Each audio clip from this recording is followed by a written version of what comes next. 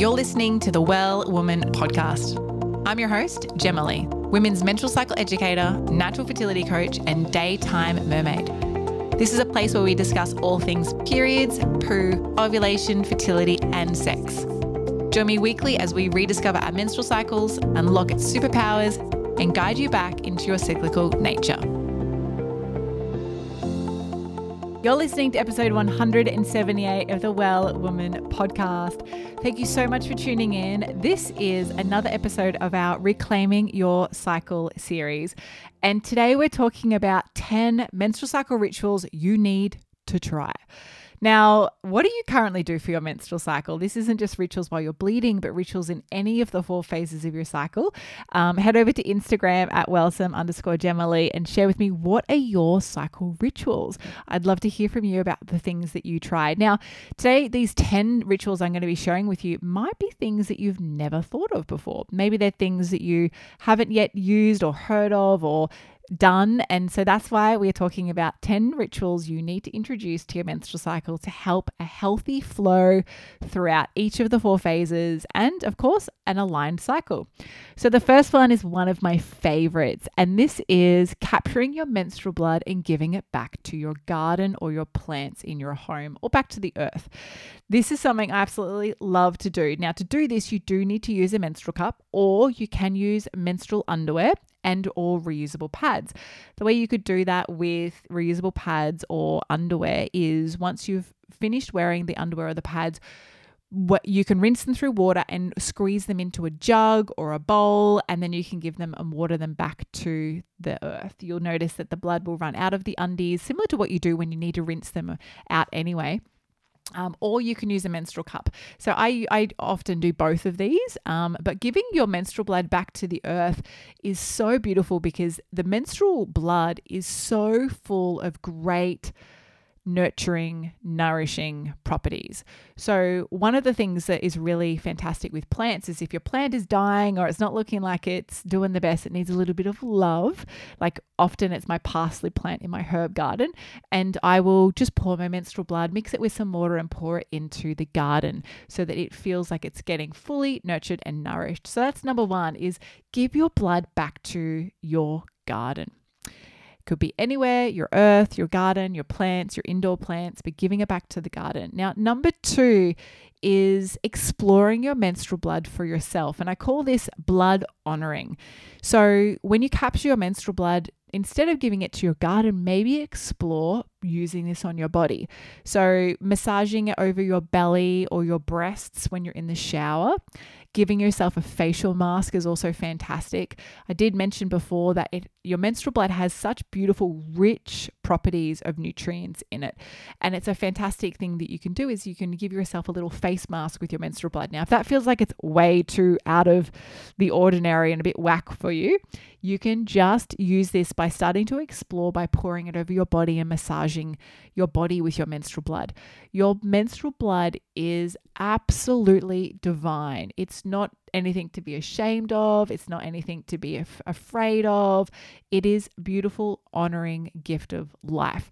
And they do call this a life force, your menstrual discharge or your uterine lining. Your body has produced this beautiful life force and it's disregarding it. And we can use this in other ways. So there's my top 2 ways that you can gather and explore a ritual with your menstrual bleed.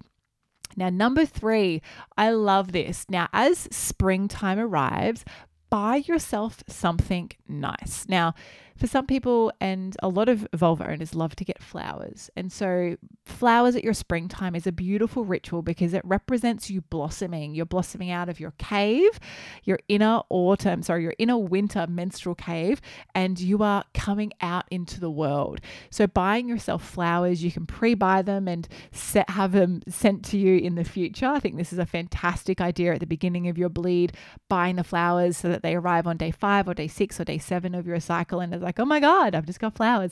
It's a beautiful reminder, but it doesn't need to be flowers. You could also buy yourself something else. It could be some delicious food or a really beautiful slice of cake or your favorite chocolate, but buying something to honor yourself at pinnacle points of your cycle that makes you feel fully supported is my 3rd ritual. Now, my 4th ritual is actually an Ayurvedic favorite of mine. I love doing this every menstrual bleed, or not bleed, but every menstrual cycle before I bleed, and that's a castor oil pack.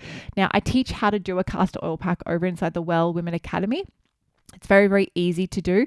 You need castor oil, you need a hot water bottle and some cloth, and you can give yourself a castor oil pack. Now, it's really important to not do this while you're bleeding. It can sometimes promote more bleeding than necessary.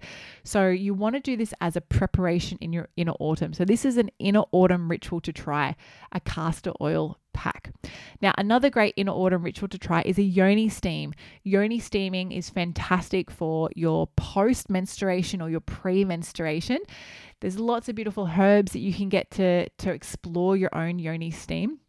But ultimately what you're doing is you're kind of steaming your yoni the way that you would steam your face. So think about at home, if you were to do a face steam, you'd boil some water on a stove, you'd place your face over it with a towel perhaps, and really allow the steam to just nurture and nourish the skin on your face.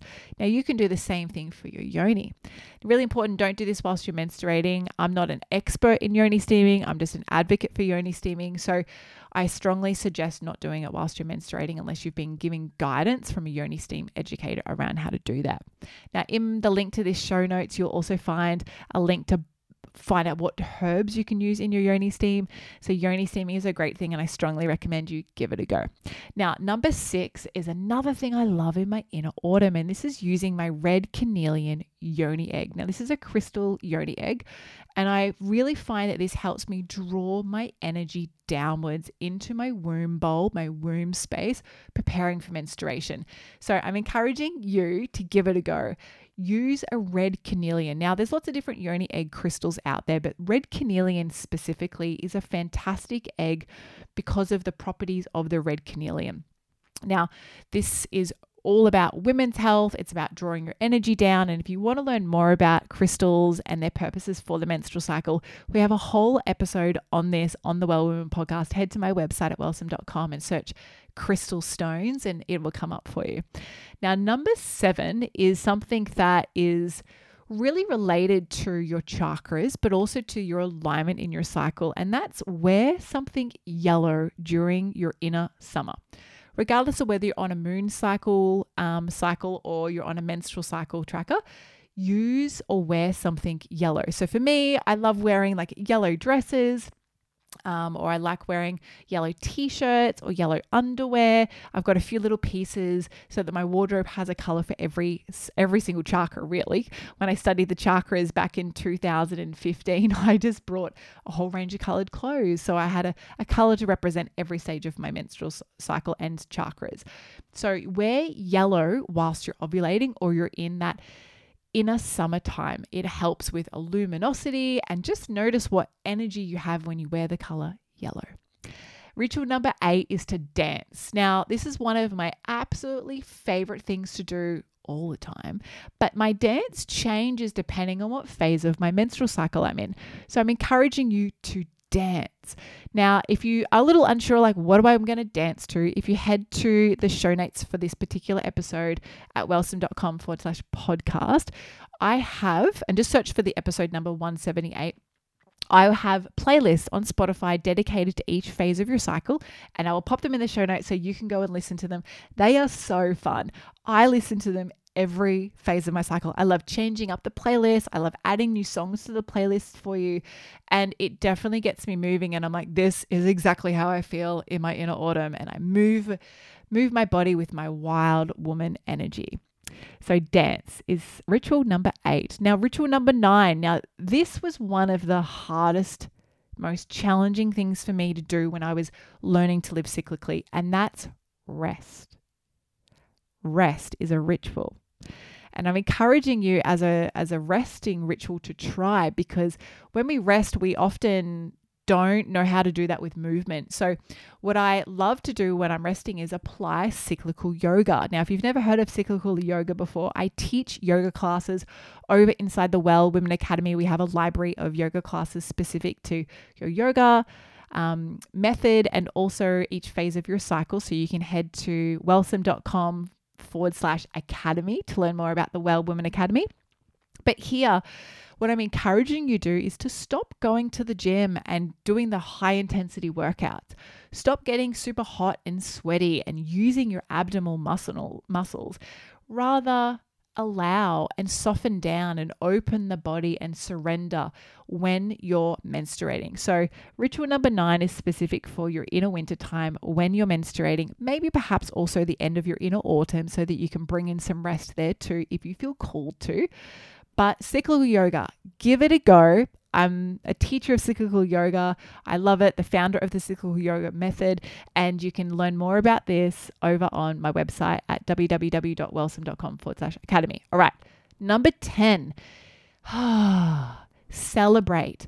I love this ritual. Have a friend, a girlfriend, a sister, a colleague who you connect with their menstrual cycle. So what I mean by this is wherever you are in your cycle, organize with them where they are in their cycle, that they celebrate your welcoming of your next bleed. So for example, if you are bleeding right now and your bestie is after her ovulation, she's just ovulated, or maybe she's on day 10 of her cycle, what if she could shower you with that extra energy she has during her inner spring or inner summer with a little bit of a celebratory meal or a date or a phone call or a gift or a little massage whilst you begin bleeding? And then when she, your bestie, is in her menstrual cave and she's begun menstruating in her own little red tent, you can return the favor. And celebrating your menstrual cycle and having a cycle ritual with your best friends is one of the best ways we can support women living and connecting cyclically. Traditionally and ancestrally, all women used to live in cyclical natures together, maybe not aligned at the same day exactly every single month. But what that meant is that they had a great supportive network and supportive circle. So regardless of whether you live in person close by to your bestie or you live a far distance away, you can still connect. You can do little things like dropping things in the mailbox. You can surprise them with a gift, with a phone call, a FaceTime, a Zoom call, or maybe you do have the opportunity to drive over to the house and give them a little 10-minute facial or a 5-minute foot rub. So connect with your bestie as a ritual number 10 and celebrate your menstrual cycles with other menstrual vulva owners. So that's a wrap. 10 menstrual cycle rituals that you need to give a go. What ritual are you going to try first out of the 10? There is a lot to go through, but just pick one that you're going to apply to your next cycle and then add that in. Then your following cycle, pick one more and add that in. And then the following cycle after that, pick one more and add that in too. I'd love to hear what rituals you're applying to your menstrual cycle. Come over and share them with me on Instagram at wellsome_Jema. It's where I hang out the most, and I would love to see you there.